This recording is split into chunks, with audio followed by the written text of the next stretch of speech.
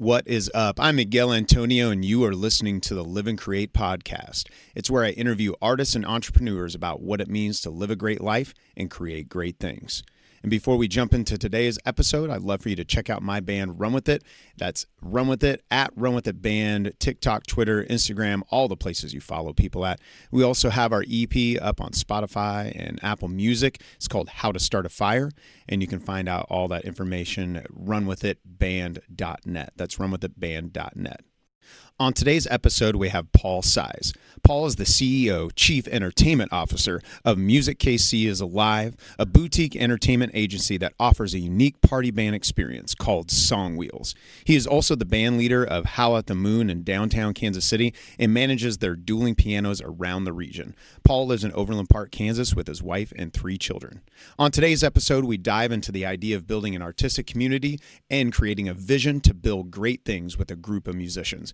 We also talk raising kids as independent artists, leading others with an open hand, the power of technology, and so much more. It's a great episode. Enjoy. The Live and Create podcast.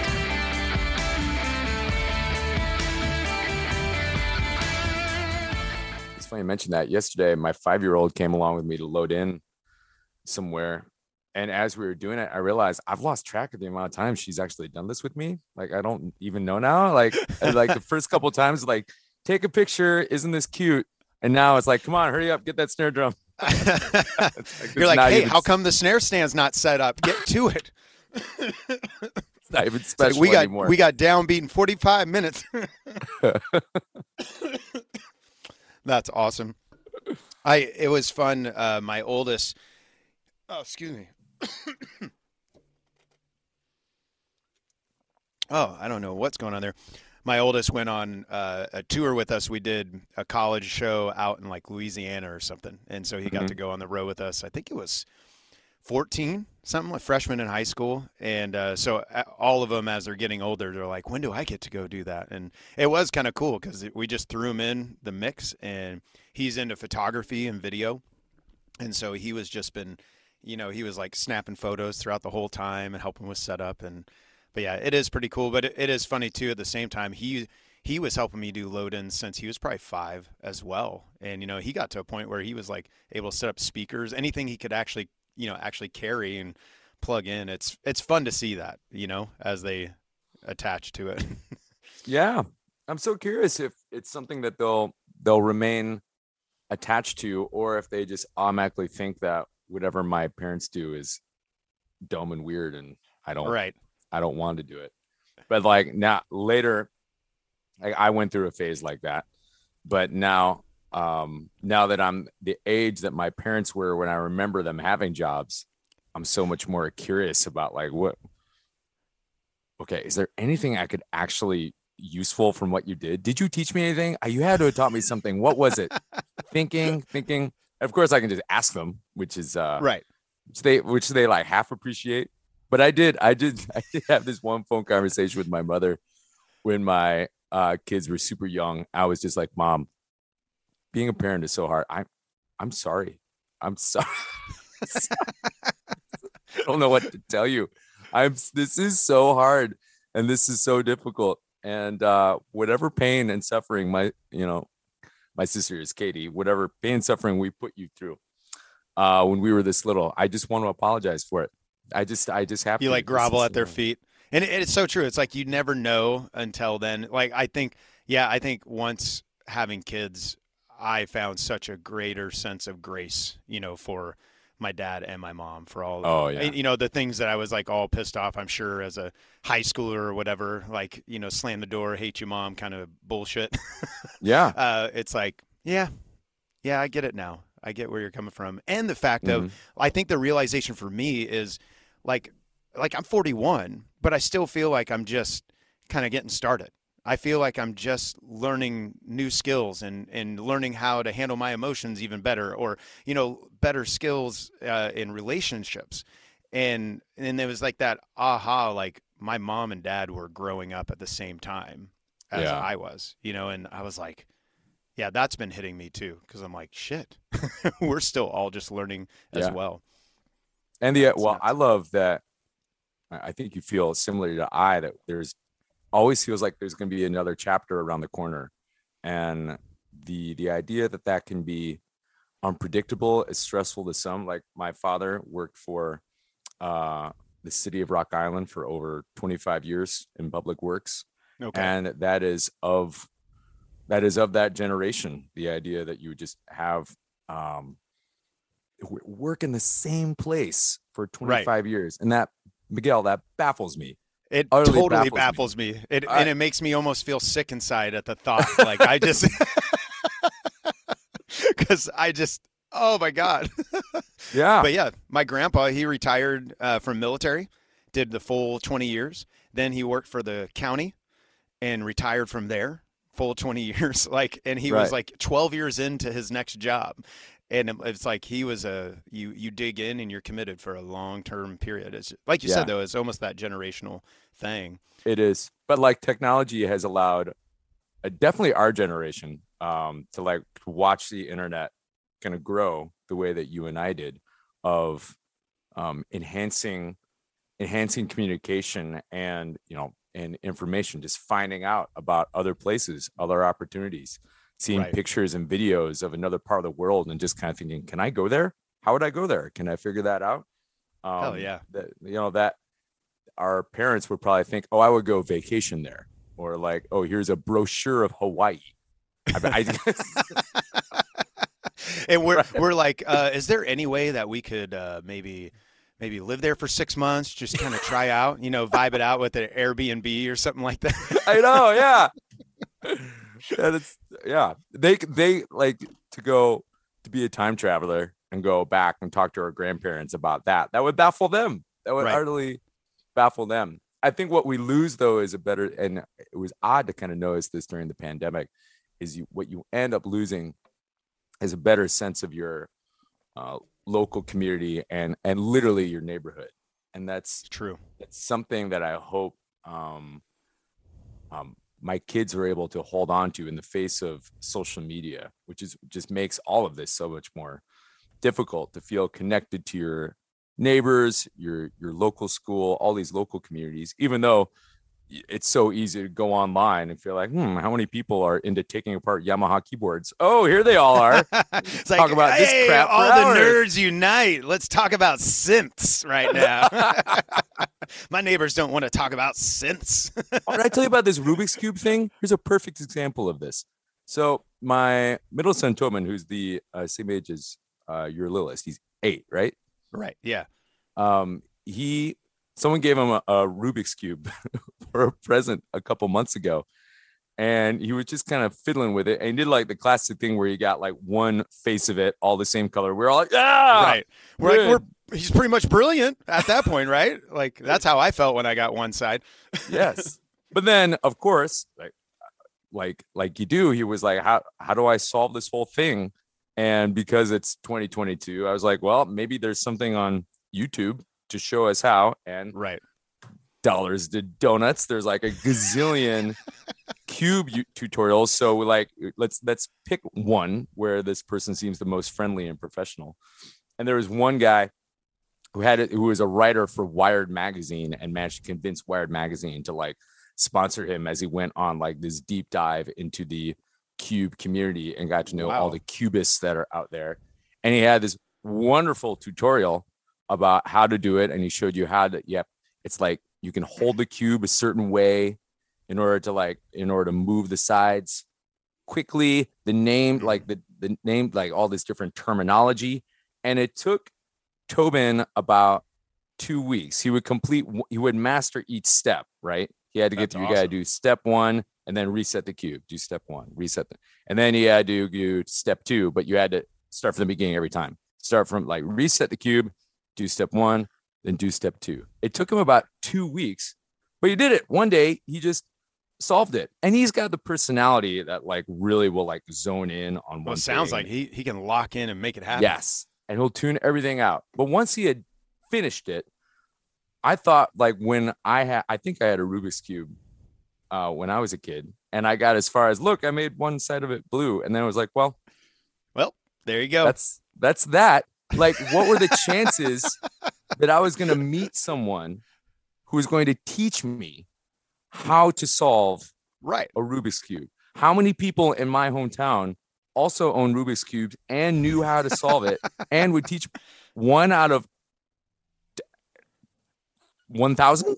Right. Maybe. Maybe. How would I that. find that person? Like, how would I have done this? Well, I remember that era. It was like the way that they would tell you someone in a TV show was a genius was they were in the back seat and solving a Rubik's Cube. I don't know if you remember that little trope that would like find its way. Like, here's this genius that we're consulting about whatever. And he's like, done. You know, where now our kids apparently are going to be like, I learned that on YouTube in 2 weeks. Right. that and I've got another friend. I didn't think we were going to talk about Rubik's Cube this much. I have another friend. That's what we'll title this podcast is Rubik's Cubes. Two musicians getting together talking about Rubik's Cubes, you know? So I've got a bunch of, this is a really, really interesting sub-community, but I know some piano players who are also cubists. And part of their show is to rap an Eminem song while solving a Rubik's Cube on stage. That's pretty impressive. It used to be. Now there's a community. Yeah. It's like, oh and yeah, you're all doing just the whole rap Rubik's and doing rap it? Thing. Oh, it's like, oh, you're doing the 8 Mile song, whatever. Watch me do Rap God. It's a little faster. Well, and it's funny though because the podcast right before you, it's a friend of mine. He's a professional spoken word artist and motivational speaker, and has carved out this career for himself speaking to college students. But I was asking him about his process and what he's been learning, and he said he's finding himself speaking more and more to high schools and even middle schools now. And he said what he's noticed over the last decade. Sorry, every time I'm like clicking out, for some reason Siri thinks I keep saying her name. And I did say her name and it didn't pop up. So I don't know what's going on. But sorry if you saw me. For the listener, I apologize. I was like reaching up to change stuff. But anyways, he was saying what he's noticed is all the way down to middle school, they're wrestling with concepts and ideas that he used to only find in college students. And we were talking about like how it seems like culturally our kids are so exposed to so many different ideas when it comes to social media and like that, where they can just access any kind of information. One day, Judah, our 10-year-old, he wanted to make a video game. So he went and found out how to code on YouTube and made a video game. And it's like, he even looked at me one day and was like, why do I need to go to school if everything I need to learn is on YouTube? And I'm like, damn, I don't know. He's got me at the moment. I was like, for social interactions and blah, blah, blah. Oh my God. But you're right. You're absolutely right. Is the idea of going to school and learning soft skills, which is how to talk to other people around you, how to collaborate with a team on a project. What do you do if you've got conflict in a group? Conflict, and those are the harder things. You know, it's like you can learn dates and facts and all that, but like those soft skills, it is really tough. I have friends who do like homeschooling, so they have to be very intentional about getting them into environments where they can learn those things since they're not in public school. Here, see that kid? Go push him and see what happens. You're about to learn a really good lesson, and learn it now before you talk shit to Mike Tyson on a plane. You're not going to be that kid. All right, I want you to go cut in front of that line in the slide, and you're going to have to deal with the consequences. But it is kind of cool. It was almost like, I think there's a lot of problems that come with social media and the exposure to so many things. But it kind of highlighted this thing as Odrad and I were talking through it. This idea that since there is so much, there's some people who are adapting to that, and now they're ready just to wrestle with higher concepts, at age 13 instead of at 25. It's like some of the things I wasn't even processing till I was like mid-20s, my kids are asking me about, and I'm like, wow, that part is kind of cool. It's kind of interesting. It's kind of like, okay, you guys got the Rubik's Cube. Now let's talk about, a 20-sided Rubik's Cube. Let's start getting more complicated. Let's go deeper, what this can be. And then like even my kid asked me over breakfast, that's what I was sharing with Odrad, is 10, Judah, he just goes, Dad, does money make you happy? Like 2 days ago, like over breakfast. And I know you're a breakfast dude. And so that for the listener, Paul does like amazing breakfasts. And he sent me a picture one morning, but you do like these elaborate, what was breakfast today? Breakfast today was chorizo with kale and strawberries. Nice. That sounds good. I Yeah. got to figure out a way to get you on the road with us so we can just convince you to cook for us in the morning. Sure, man. But it's got to add a lot of time to the itinerary. That is true. That is true. Well, and on those soft skills, like getting into what you do, it's you have one, you are one of the most talented musicians I've shared stage with. Oh, Like, thank you. and Thank you so much. it's crazy because my world with the original music, it's like we would play the same 8 songs the exact same way, same snare hit, same thing, and there's no one requesting songs because that's not the game. And then that's kind of the world I've lived in for a very long time.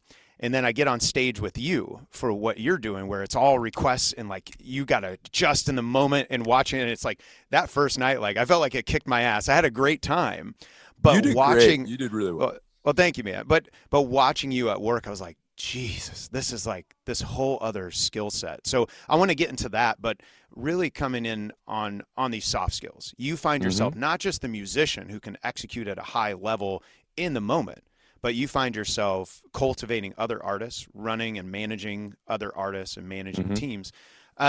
Where did that start for you? Like, did it just start with a love for music and then suddenly you just found out you had these skills? Or have you always been passionate? Have you always been like corralling people and trying to like lead people in a certain direction since you were young? I would say the first couple kind of projects that I did was probably in high school, that I really felt like I had a vision for something that I wanted to execute, and having the resources, which was my school and a bunch of teachers who also recognized the drive that I had to do that, to not only have a vision, but then also execute it. And your word corral is really perfect for that, because I've spent years upon years bamboozling people into like going along with these crazy projects. And what's really important is just be able to translate that vision and communicate that vision. Now that's different when you're a professional, and for a lot of what I find myself doing now, it's management, which is a little bit different. And when professionals are dealing with other professionals, it seems less about creativity, more about practicality. And but logistics. If you're really going, what's that? Logistics and logistics, practicality. Yeah, there's a lot more of that. But I think that just comes with being a professional. I think you can relate. I think that there'd be if we had, and I know many musicians who are like this, who are not professionals, but they have a job or career that is steady and stable for them, and then on the evenings and weekends they're amateurs, and that's fine, and music is kind of compartmentalized for them. But I think I could feel myself just having no other choice as I was graduating college. Like I have to do this. I have to do this with my time. There's no other path for me. And I heard somebody say once how gratifying it is to at some point move away from being the paint and becoming the painter. And that's always struck me about how fortunate I am that I'm around so many musicians who will just kind of go along with my crazy ideas. Like, it's like really important that there's people there who are willing to do that. And being able to communicate the vision, explain like what we're going for is great. But in the midst of all that, and maybe you've experienced too, there's a lot of things and ideas that just kind of go nowhere, things that just kind of crash and burn, which is seems like that's part of the process. It is. I think you and I talked about this with songwriting as well, or with any kind of active creation. You just really have to kind of keep putting in the reps. Yeah. And I haven't done any serious songwriting in a long time, but I always felt so soothed when other songwriters would say, yeah, I've got this one I've been working on for 5 years and I still haven't figured out, or like, oh, I just have this fragment of a thing. I don't know where this is going. And, or I was working on this for a while, but eventually I just had to stop and put it down because it wasn't going anywhere. And I had to work on this other thing. And that's like a real micro way of looking at, you know, the macro way of developing concepts or developing a band or a theatrical show or a concert, you know, like Right. it's, you have to give over to the idea that some of these will not work out. And I But just they had might to talk. lead to the next thing or teach you a skill towards the next thing. At least is my experience. Yeah. Well, I think that's a wonderful outcome. I think that's a really, really special outcome. I just had a really cool talk with a friend of mine who produces concerts out of Chicago. And he is now at a point where he's just very, very selective, that he knows he's not interested in just kind of like firing like a one-off thing for fun. If he's going to invest the time and resources of his company into something, this concert needs to have, you know, a legs for like 6 weeks or 9 weeks. And so he's very, very intentional about that. And I wish I was more intentional about these kind of things, Miguel. I really like your connection though to the micro and macro of it, and thinking of writing a song because that's obviously a creative endeavor, right? But to me, I think of entrepreneurship as a fully creative endeavor, because you're also taking something, or you're taking nothing and creating something, right? Yeah. And it's cool to think of it of like crafting a band with a clear vision, or crafting like a new product as this also a creative endeavor. It's like a form of songwriting in a sense. That's a really cool connection, the micro and macro of it. I've always thought of entrepreneurship as creative, but I don't know if I've ever thought of it as like, hey, this actual song, we call it the band business one sheet, where it's like our vision, our goals, and the things that shape our direction. That's actually beautiful. like a song in a way. It's like, this is the thing. And like you said, it may be like, well, the bridge isn't really working, you know, is what we're finding out of this band business one sheet. Like, there's this goal that doesn't seem to fit really. So now we need to throw that out and maybe put something else in its place, or nothing else in its place. And it's like this constant tweaking until you finally find the thing that connects. Which that's pretty cool. Do you ever feel like this? Someone told me this once about criticism.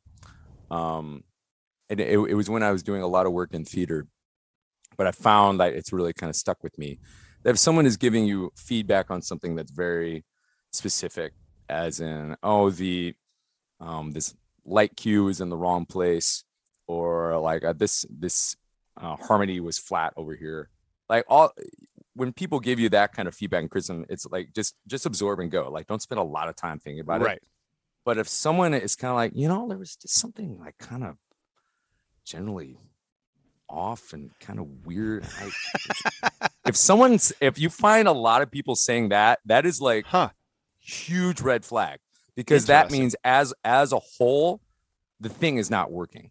That's a great that means catch. You've got a problem at the conceptual level, and that is like, and you know, Miguel, that's like one of the most painful things to realize. If a lot of people are just like, I just don't understand or get, you've got to make a tough call. Like, do I really keep pushing forward this, or like scrap it and find something where, you know, things are, the message is getting across, or I'm expressing what I want to express. Do you find that with songs where you're like, oh man, this whole thing is just like, not, there's definitely times where it's like, I'm forcing it and it just never feels right, you know? And it's funny because even strategically, from like the macro sense, there's certain things too. I think there's been some goals in my brain that I thought were important, but every time I get back there, it just doesn't settle well. And then when I'm talking to people, it almost falls flat, you know, or the door's just not there.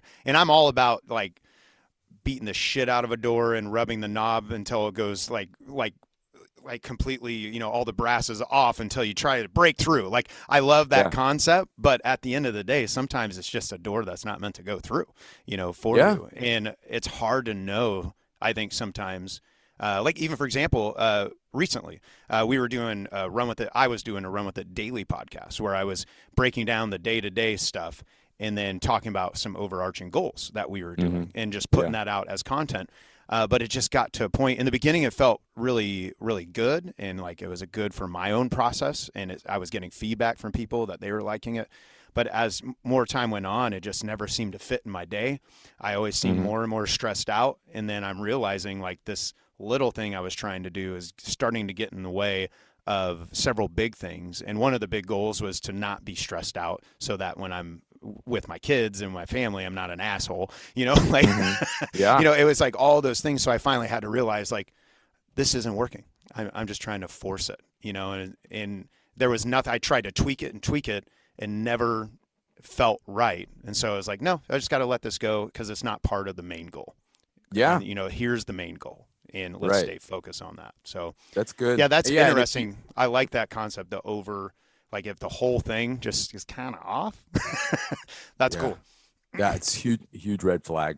And I've had to confront that several times in my career. And sometimes that also happens with just relationships, or like you meet and you can really feel it. And I'm much more in tune to this now than I was when I was younger, of really just meeting a person or meeting another collaborator or another professional. And if you're just kind of like, there's like, spider sense, spidey sense kind of just like going off, like there's something about this person or this operation that just kind of gives me the willies. Don't kick it. Yeah. But what's complicated is you can be in those situations and the checks will still cash and, you'll get lots of applause, like, or it can seem lucrative. It can seem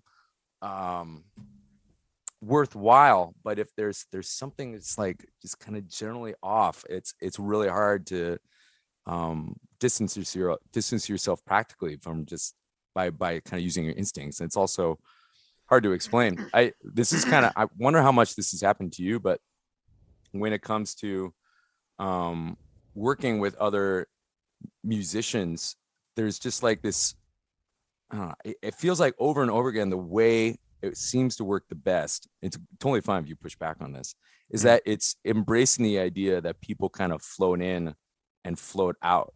And what you've been doing with Run With It, I think you guys have really done it right, is that you're kind of doing waves instead of rockets, that like you're in and you're committed, and then you're kind of okay with the idea of like things kind of, you have this cool down time and it's time to like, and right now you are like really ramping up in a big way. But like, I don't think you could have the relationships with those guys that you do if it was just always 100% ramped up, heated up all the time. And like, it's actually better if there's the ability to kind of like, let each other float away, but like hold on to the string of balloon. Like this person's going to float away a little bit, but like I still got the string. So go ahead, float, keep on going. You know what I mean? Right. Like, no, and that's, do you feel that way?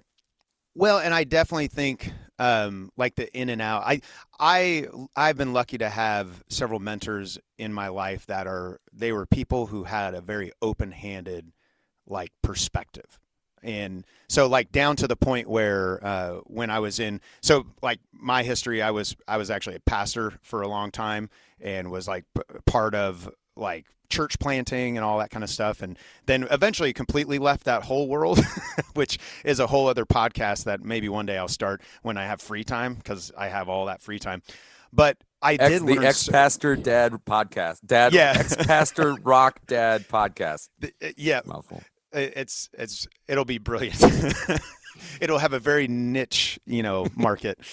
But I did, my wife encouraged me. I left with a lot of anger and bitterness, and my wife encouraged me to process what were the good things. She's like, don't throw the baby out with the bathwater. What are the things that you took from it? And one thing I've become so grateful for is to see open-handed leaders. And honestly, most places it's hard to find, even in the church, because I know a lot of people have worked for pastors who are not open-handed. And open-handed to the point where pastors who had raised people up, were part of the staff, they're paying them, they're depending on them every day. They suddenly would say, hey, I want to go start my own church somewhere. And they would say, cool, we're going to announce it on Sunday that you're going to do this. And over the next 6 months, we're going to train you to go do that. And then you can ask anyone here if they want to go with you, and we'll support you, even if they're on staff. And it's like that perspective. Again, I felt so grateful to be part of it, because I think it's that idea, like, I want people committed to what we're doing if we're going to be running together. Yeah. But I also know that people, like, I'm going in this direction, and maybe your vision shifted, and that's okay. So I want to support you in that. And then sometimes it's just some people don't see it, where it's like, hey, our visions aren't aligned, and that's the harder one. The easier one is when it's like, I'm excited about this thing. Cool, let's encourage you to go do this. And the harder one, I think, of the people coming and going is when you realize, like, hey, we're not on the same page anymore. Yeah. And so we have to part ways, and I've been through that perspective too. I think there's a way to do it. I haven't always done it the best, but even in the music world, and that's what's tough about this whole world is typically we got into music because we were playing music with our friends. And then suddenly it became a business because we're like, shit, there's a lot of details. There's a lot of, expectations. And then you start dealing with contracts, you start dealing with checks coming in, and then it just changes the whole game. And not ever, sometimes those friendships don't hold up, and sometimes people aren't committed in the same way. And so, that flip side of people in and out is the tougher one. But yeah, I think I always want to have that perspective of, again, it's like, if you're on the team, this is what the expectations are. This is where we're going. But at the same time, I'm not mad at you. I think you're also speaking to how the modern workforce demands to operate. Like we were talking earlier about how wild it was for previous generations to commit to the same place for decades. Yeah. And I think with this workforce that's kind of coming up right now, these young people who are having their first jobs, if you look them in the eye and say, you are committed now to this job, and I expect this, and these are the man, they will ghost you. They will leave. Absolutely. They will leave, not say goodbye. Like that's what happens. But if you engage with them in the way that open-handed, I like that. Engage with them in an open-handed way, and let them know that and I've had success with this at Howl at the Moon, just accepting what you said of our paths are just kind of intertwined right now. And like, you're on a path, this group is on a path developmentally, and you're going to be in this lane for a little bit, but at some point, like, you should move on. You will do something else. All of us will do something else. That point in time is coming, and let's just kind of have that out there and accept that, Absolutely. And I really think that's like the way to handle employees now. But there's a lot of risk with that, and you're just kind of betting on that person that they will appreciate that honesty, and respect to their career, and to whatever other things are happening with their personal lives. And I've had a lot of success with that at Howl at the Moon. When I think the biggest piece is I think it should be the opportunity for business owners or for band leaders like us to realize, like, this is my opportunity to become better. And it sounds maybe like silly to say it that way, but really, like, it reminds me, I need to get better at casting vision. I need to get better at making sure our goals are on point. I need to get better at making sure we're not doing a bunch of sideways energy shit that's just going to burn people out instead of doing the right thing, because I know 2023 is probably going to be nuts for our guys, and like, hopefully we're going to be on the road a lot and playing some great shows, but that also means that I'm not going to waste their time now, because like, they want to be with their friends or their families, or their I want to be with my friends and my family. And so it's like, all right, let's not waste time on sideways energy. And I think also just getting better at communicating, and I'm learning nonstop, like, have to get better and better at making sure they know they're in the loop. This is what's happening. This is what's going on. Like, even one day I realized I had made a move without like bringing everyone in on it. And, one person, I don't think they were mad by any means, but we're just like, hey, I'm just so you know, like, I'm bought into this. You don't have to like protect me from whatever that thing was, like just like, I want to be on board with this. And I was like, okay, I need to get better and better at communicating. And I think that's where, because it seems like it's more voluntary. I think before, I think people almost felt forced to stay in their jobs, like you said, where now people are like, hey, there's other options. And so if I don't want to follow you or you're not worthy of being followed, I'm going somewhere else, bro. And so, yeah, and in a sense, it's almost exciting in that regard, because it's challenging me. Like, self-development's been just what I've been so focused on personally, because I'm like, I got to get better at what I'm doing and casting vision. For you, when you cast vision, are there like specifics for you, or is it just kind of a natural thing where you step into an environment and like cast vision for a particular goal, or do you have like a system and step-by-step process that you do to help lead bands and band members? It's different now than when I was younger. Now I'm much more practical about, is this going to be a product that we can eventually sell? But hilariously, selling a product is pretty different than being in the product or developing the product. Yes. Because it turns out that you can really sell something that's maybe not very good. It actually happens. It happens a lot. But ideally, those three things are in alignment. I'm in or developing a band or a concept that I'm really excited about, and I'm able to, and this is, you want to talk about growing, this is the part where I've really had to learn a lot, is marketing that product and marketing it and figuring out like how do we now translate this vision to someone who wants to buy it? How do we make sure that this is something that projects value, right? And is something that someone will pay money for because they believe it's important and they believe that they need it. Taking that into consideration while I'm in the development process is new for me. It's a different place than feeling like, oh, I've got this burning thing inside me. I just need to like let it out into the world. Yes. I felt that way. I felt the way all the time. And now what's kind of cool to see, and this is kind of what I want to ask you about, is seeing people who feel that way and they're young. I have to remind myself that, they aren't all like me. Like I want to get this person involved in a project, but they might not.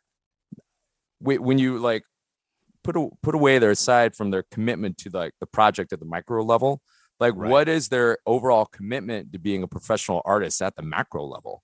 Yes. Yeah. That I'm honestly, that's probably the biggest key.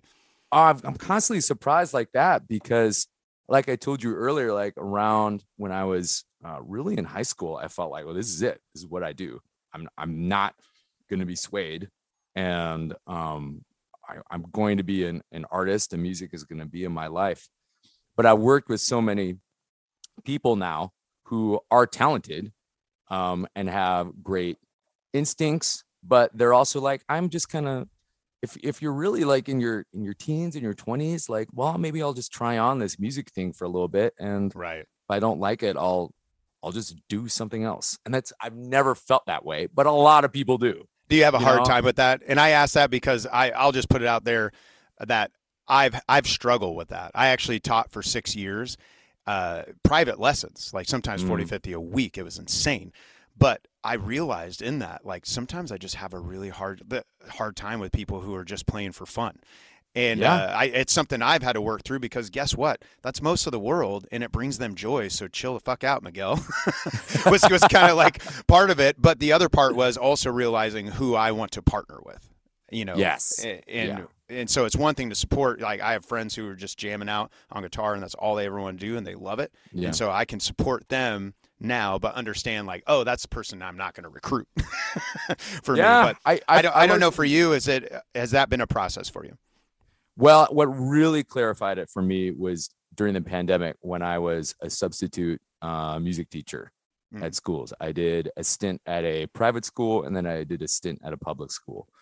And that, I already had kids in the school system here in Kansas City. So like I'm aware of their education and I like their education. And, my wife and I are on board that we want them to have a large swath of opportunities, and I want them to try different things.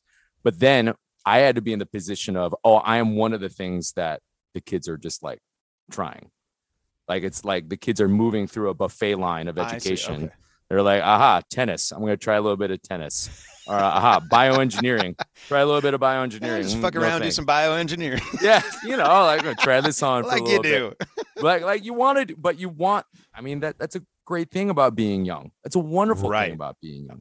And so what was really painful was like music has been this passion and my career choice and this thing I take so seriously. And I made the mistake translating that to my music classroom. And so, but I had to I remember exactly what I just told you. Like, these kids are just like, they're at the buffet line. They're going to try it on music. Yeah. Not for me. No, thanks. Yep.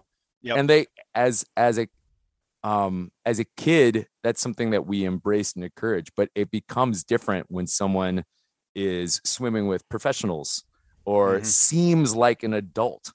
It's right. It's presenting as a grown-up person, and you expect them to have the same amount of commitment to music and art as I do. And I've made that mistake several times. But Miguel, that's a really hard thing to talk about. It's a really hard thing to talk about. Well, and that's why I went first, because I feel like I'm an ass by saying it sometimes. I've been told that I've been an ass by saying it. But at the same time, it's like, it is something that I've dealt with. But I think my growth in it was just finally realize, like, I learned I couldn't teach anymore. I learned that was not my skill set. And it was not fair to the kids, because there was like 2 or 3 kids who thought that they wanted to do it professionally, and actually 2 out of the 3 are doing it professionally now, and those were the ones I was excited about. I had 40 something other kids that just wanted to have fun and explore the buffet. Right. And so I realized, like, I have some friends who are brilliant at it. Our previous bass player, Clinton Velasquez, is just, I don't know. Do you know Clint at all? I don't know Clint. He has a music school that he started in the inner city, and he's a brilliant teacher. And that's what he introduced me a book called Talent Code by Daniel Coyle, and they study the greatest musicians, the greatest athletes, greatest mathematicians in the world, and they try to distill what makes them so great. And one of the biggest pieces that they found was they had a teacher when they were very young that wasn't the best teacher in the world, wasn't even a high name. It was just a teacher that taught them the love of whatever that thing was. So it was that love, because I think that's probably where you and I come from. Is like, we love it. Like I have this maybe sometimes toxic love relationship with music, but at the same time, like, I've tried to stop it, and it just like fucking bleeds out of me. And so I can't stop. Like, I'm getting emotional saying it, but it's like, until you love a thing that much, like reading about Kobe, that's how he was with basketball. Like, that's why he was so damn good at basketball, because he could get up at 3 a.m. and be in the gym because he loves it, not because he was being made to. And so that's where I'm like, okay, if someone doesn't love it, that's cool. And it's just part of their life. But yeah, it was also that flip side of understanding that I also need to make sure the people that I'm partnered with have a similar drive. They probably won't have the same drive, but a similar drive in that regard. So I got to tell you, man, the thing I respect about you a lot is that you pair that love for music with love for your family. That's really, really great. I think in my life, that's the only thing that has managed to supersede my ambition or my ability to practice is taking care of my kids, right, and making sure that I'm a present father and a present husband. And those things were not on my radar when I started my career. And with something that Brooke and I met as my wife Brooke and I, we met when we were both artists and doing a lot of traveling, a lot of touring. And we both kind of, what we felt out about each other is like, yeah, someday, yeah, married, kids, yep, someday we'll deal with that. Yeah, that'll be down the line. And it was. And I have, no regrets about that at all. But the aspect of being a parent and having a family is just a huge part of my life. Huge part of my life. And that is more important to me than anything. And like I see this in you as well, of like the drive and passion you have for music and the drive and passion that you have for your family. Just come together. They're intertwined, and that is like life. That is life. That is like that is what I feel like my life is these two careers, my career in music and my career in my family, because those are the things I'm most passionate about. And then a distant third is breakfast. That's a distant third. A distant third. And the breakfast goes to your family, so it's like a way that you're serving that passion. It does. There's some conflict around it though, because my kids love it. My kids think I'm a really great cook, but I think I told you this. My Brooke, she's looking at the time on the clock and like, oh, we need to get the kids out the door. Come on, like. That's amazing. Well, thank you, man. I appreciate that. And I think it's just I think we do have a unique opportunity, with us. It's funny. So as I started the podcast sharing with you that it's, take your kid to work day or however you say it.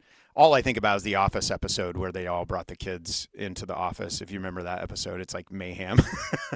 But I was trying to explain to him, like this is what it looks like when you own your own business. And actually later today, Judah and JoJo, they're 8 and 10. They're pitching their first business to somebody where they're planning on doing a candy machine business. So they're going into a venue that's set. We have it set up today at 2:30, and they're going to talk with the business owner to see, if he would be willing to let them put their candy machine in there. And so it's, for me, I think those things, like with you're setting out, creating something out of nothing, and your kids get to witness this every day, the ups and downs of it, and be part of it. And then like your kids are, you're getting them to set up and and doing, all the load in, and eventually, like, who knows, like, will they be, doing video one day for you? Will they be, playing bass for you one day? Whatever that looks like, no doubt the lessons they're learning along this path, I think, are going to be invaluable. And that, to me, that legacy piece is a huge part of what we're doing. And I feel like my only fear is that they resent it. That's the only thing that, like, I feel you. Is that and I am with this. This is a trend in fatherhood, but fathers now are with their kids more than previous generations. We spend more time as dads. But then the trend is also up for mothers as well, for American mothers. Like, but both parents just spend more time with their kids. And I have both my parents work jobs. I remember this when I was a kid, and I don't feel robbed of time with either of them. But there are times when I'm loading all the stuff in the van, getting ready to be gone for maybe like a couple days and not seeing my kids. Or even if I get some good news, I'm like, oh my gosh, I got this amazing gig. This is going to be so great. I'm so happy. My kids are just kind of looking at me like, so when are you going to be gone? Right. That's what it actually means to them. And that's huge I know. I just kind of struggle with that. It's like, what does my career actually mean to them? What does my job actually mean to them? I think about that a lot. They know what computers are. If they see me on a computer, it's like, aha, yes, computer. There's YouTube and Minecraft on computers. They don't know about like that, sending emails or working through spreadsheets or dealing with a tax accountant, or they're not. Well, that's like I was explaining to the boys actually this morning. I'm like, when you see me on the phone, like I was on the phone for like an hour texting this morning, and it just happened to be I'm also an agent, and so I was having a bunch of like leads come in and contract issues, and like, so it's like they know it as TikTok, and so it's like, Yeah, no, totally. I basically was kind of Oh. like subtly trying to say, Dad's not fucking around like with TikTok. I'm literally trying to make money and like provide for us, Yeah. through doing this and trying to help make other people money, and it But that's is a problem our that is parents a didn't huge have. thing.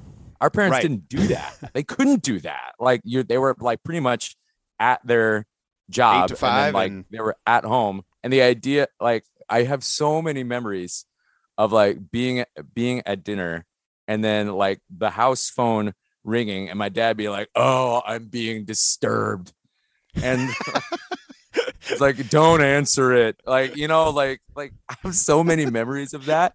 And now like our phones are blinging and bleeping all Yes. day. What I don't know, 50% of it is legit work and Right. lucrative opportunities. All right, 20%. And the rest of it's and then, bullshit, right? just bullshit. How much of it is really just kind of Yep. bullshit? That's wild to me, man. That's wild to me. It is. Those distractions that are there. Yeah, But what does that look like for a kid? A kid just kind of sees you on the phone and thinks it's Mhm. something that grown-ups do. But there's Yeah. so much of It's it. like he that really is- loves that phone, but Yeah. doesn't seem to pay a whole lot of attention to me, and Oh, that is something. And the touring, that for us, there's times we're gone like we can have 2 weeks. I think my last tour was almost 3, and those, I think, especially that last one, that length obviously starts to get really hard, Mhm. and there, I had a friend of mine. It's funny. We're talking about people who do music for love, but not professionally. This is a friend who works in the medical tech world, and Mhm. he actually plays guitar for fun and just chills, And so we've become good friends over the years, and always talking about like he loves Joe Bonamassa and all that kind of stuff, and Mhm. and it's like into some great music. But his dad, this is what he shared to me when I was sharing similar frustrations with him, and it really hit me. And he said his dad was in the Secret Service with George W. Bush. And so it was like guard for George W. Bush. He's like, my dad was gone a lot, obviously, Yeah. with that. And there's times he was able to actually bring his son. He's like, I got to meet him, do all that stuff as a little kid. He's like, it was so cool. And he said, now as an adult, I don't really remember the times he was gone. He said, I remember the times he was home. Yeah. And those times are really, really good. Yeah. And that like hit me, and it's like that's probably even where I shared with you is like when I noticed there was something not providing value to my goals and providing stress to me, that Yeah. meant I was going to be more of an asshole when I'm around because I'm just pissed off about this thing and distracted instead of like, oh, now I'm home and I'm here. Mhm. I'm here with you guys. And so yeah, that was such a and it came right before shit really got picking up with the band, so it was like perfect timing where it's like, how do I make sure when I'm home it's good? And Yeah. it did give me hope because I'm like, here's this dude who was like gone probably even more than I was, but somehow his son thinks very fondly of his upbringing. But yeah, it is tough though, because that thought that I'm excited about this gig, but they're thinking, so what night are you going to be gone now? You're gone Yeah. Friday again? Because like I don't really have any. You're probably the same way.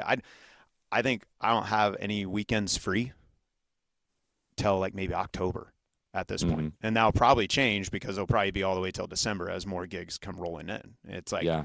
what does that look like? That's where sometimes, especially my wife, it's like, I'm just going to, like, there's one day she's like, hey, you want to go on a walk like over lunch? And it's like, yep, we'll just do it. Like, I'll move my schedule around because I can, Yeah.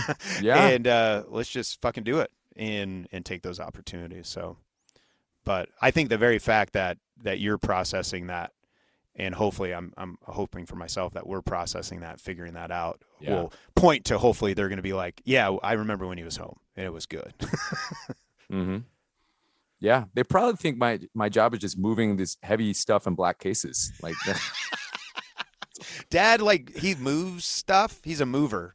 That's he's a mover someday, like my dad. that's amazing. Moving Yeah. company.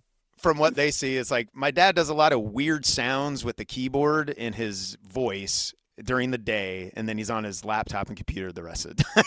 Yeah. I mean, they practice more than I do. That it was so odd when the first time that my sons had a piano recital. and they had seen me do a couple gigs when they were super little, and they didn't understand I am at my dad's performance. Like they were just like laughing and seeing me on stage and seeing me somewhere, like with like big lights and stuff like that. They just thought it was so funny and comical. They didn't understand, oh, this is my dad's job. You're like, guys, I'm a rock star. Why are you laughing? Yeah. Like, I'm a rock star. And they would, when they were in piano lessons, they were like, they had a teacher, and I was like, okay, you've got your first recital coming up. And I had to explain, there's going to be people there sitting and watching you play. And they were like, what? Huh? Like, piano is going to my piano teacher's house and then you telling me to practice at home. That's piano, right? What do you mean? Like, there's going to be a bunch of people. That's awesome. Yeah. But they were like, huh? I don't know. They just didn't like, it's so like innocence of kids. Like, I remember having kind of explaining to that and them being just kind of like them scratching their heads. And so, why are we doing this? Why? But like, think of that innocence, Miguel, of like the idea of music can just be like, what if they didn't do that? That's kind of like the interesting question. If like there were no recitals and music really was, no, it's something I do at home and my dad is there. And like, right. There's so many people who have that relationship with music, and that's different than you and I.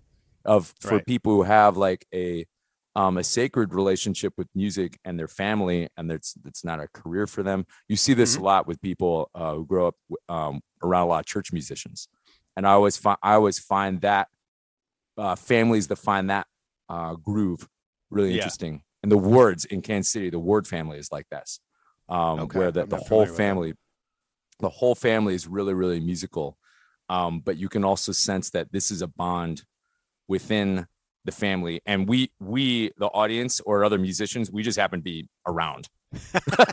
They're like, oh no, this is for us. So if you guys want to, I worked with a bass player like that, where his family was very much like that. Like, I remember it being so odd because one, they were very close, and I didn't really necessarily grow up with a close family, and but then they would just like break out in song together and like harmonize and do. I'm like, whoa, this is weird, but like you said, for them, it's part of that bond and that the culture of their family, basically. Yeah. But like that, it's the chemistry of that group. Brooke and I, like, we're hoping our kids would do that, but like, they're like, no, I want to play soccer, but buffet of life. Buffet. Exactly. Buffet of life.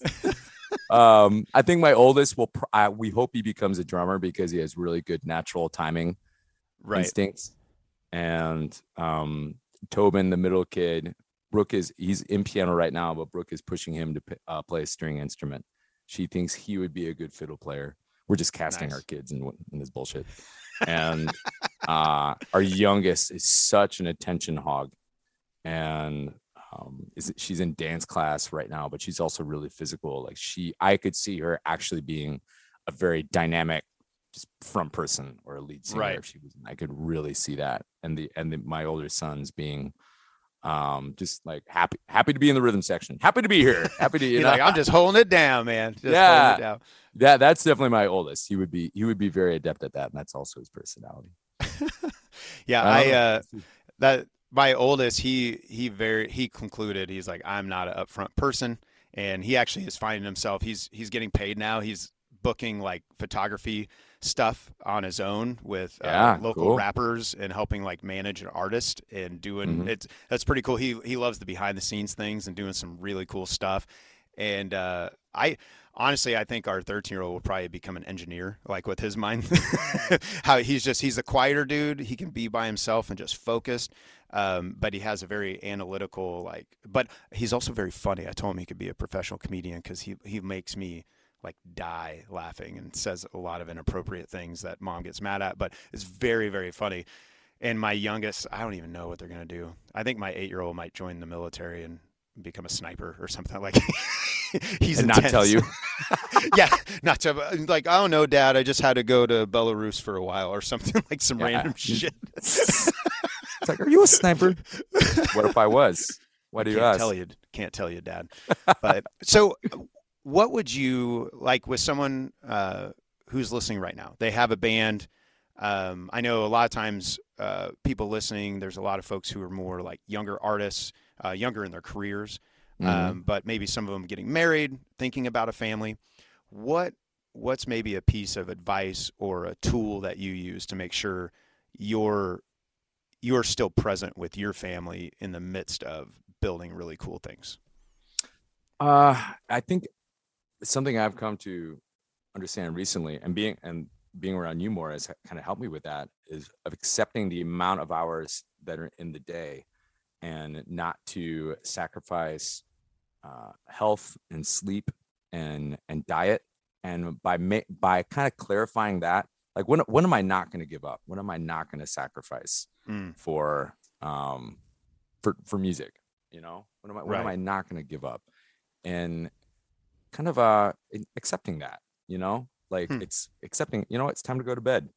I could do this all night. I could stay up all night working on this thing, or programming this synth, or doing this arrangement, or watching YouTube videos, right? I could do this all night.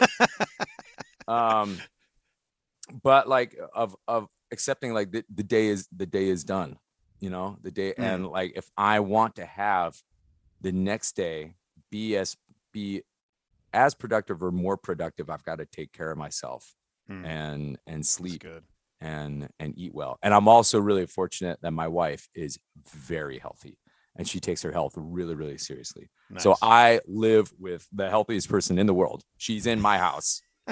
I live with her. She's spurring you on. Oh yeah. And I'm so grateful for that. And I wouldn't have the life that I have, and our kids wouldn't be as happy or as healthy without her, and her like really having that mindset. And that's something I really, really respect about her. So, and I had a buddy that I met who always had this phrase of health before wealth. And like, if I find myself thinking about that a lot, that means I need to focus. If I find myself thinking about that, or that's like in my head a lot, that probably means I need to make some changes. I need to take care of myself. And generally that is sleeping more, eating better, using less of the fun party accoutrements, using those less things that you find late night in bars when you're jamming all night. They taste so good, but then don't treat you as well the next morning. No, they don't.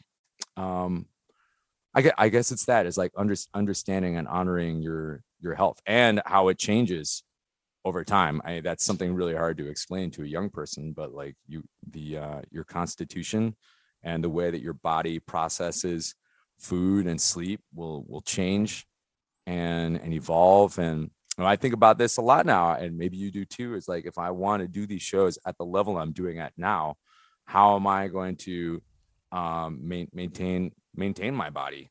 And absolutely, you know, what kind of tough lifestyle choices do I have to make in order to like keep doing this for as long as I want, until someone taps me on the shoulder and says, "Excuse me, sir, you're done now." You're done. Which I'm kind of looking forward to that day, to be honest with you. It's like, I'm good. Like, you just leave me off. Have you seen the Rolling Stones documentary by, I think it was Scorsese did it? Yeah. Like, Let the Light Crossfire In. Hurricane. Shine a Light. Yeah. Shine a Light. That's where they, like, that drummer, man, it looked like they pulled him out of the like retirement home and led him on stage. But that dude got up there. I can't remember the drummer's name. Charlie Watts, who we just lost him, actually. Yes. He just passed away recently. But even then, I mean, it looked like when he was walking up, like he may have been close to it. And that was almost a decade ago they did that documentary. But then, man, when he got on those drums, he had all of it right there. And it's that long-term perspective. Like, even today I was in the gym and I had like a 30-minute thing on this thing called Jacob's Ladder, and I just did not want to do it. But I keep thinking, like, well, the bands get ready to tour. We're getting ready to jump around for night after night. Like, if I don't do this, if I'm not stretching, if I'm not, I won't be able to keep doing that, And so I like that thing you said of figuring out what I'm not willing to sacrifice for it. And I think that's something that when I was in my 20s, I didn't think a whole lot about. Either, But yeah, some of that will just come and bite you in the ass real quick.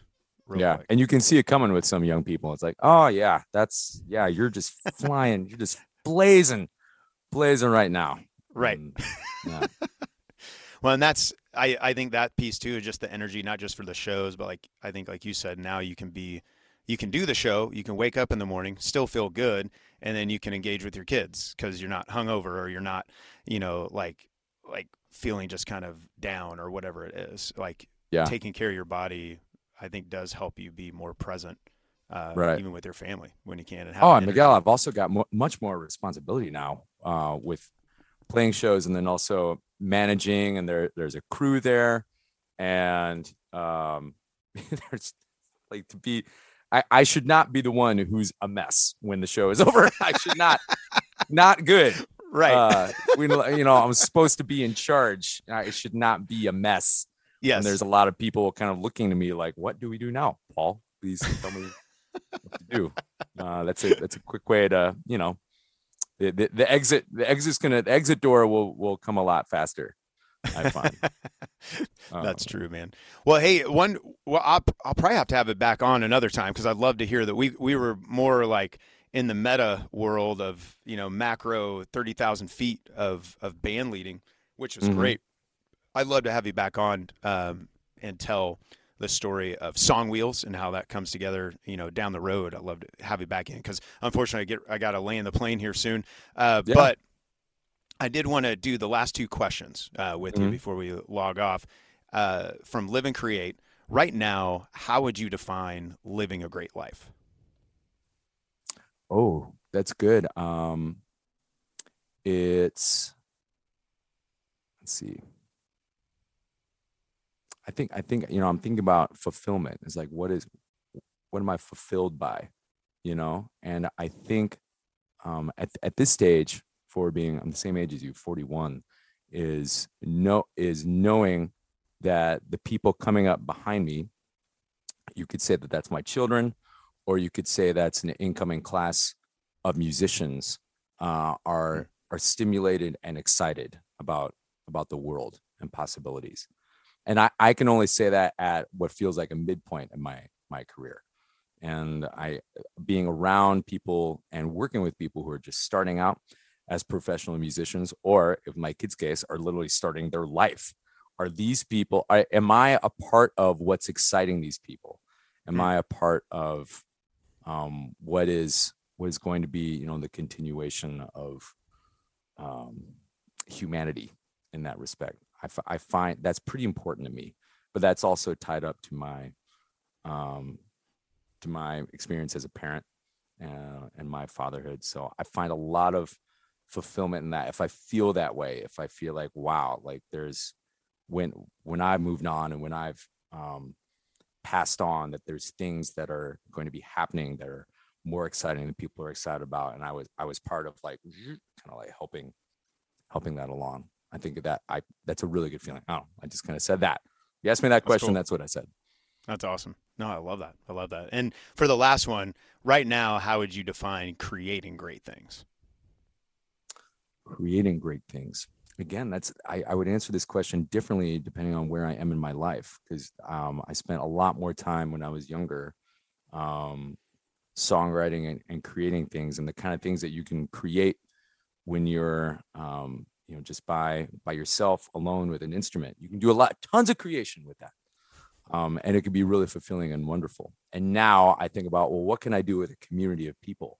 What can I create with 5 musicians, 10 musicians? What can I create with a congregation of people? Can you create something with that? Right.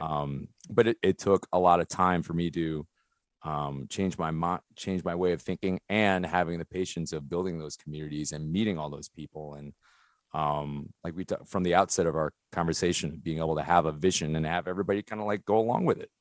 That I don't know. My ability to do that has evolved. And so that I think about creation in those terms now, of like, what can we get done with all these people working together? That's creation to me now. That's cool. That idea of bringing what can you create with a group of people even as we're currently designing our original set and what it's going to look like, that whole experience, it does make me wonder, what does that look like even as the audience, like the audience as part of that? Like, how do we create with the entire audience this moment? That's cool. I love it. I love it, man. Well, let everyone know how they can connect with you and find out more about Songwheels and about everything else you're doing. Yes. Well, songwheels.com is like been a passion project of mine since the pandemic, www.songwheels.com. And what I'm most proud of it is that it's a new thing. Like, no one really, it's kind of new thing. We would not have had this even 3 years ago. A band like this would not exist. Like, it's really a product of its time.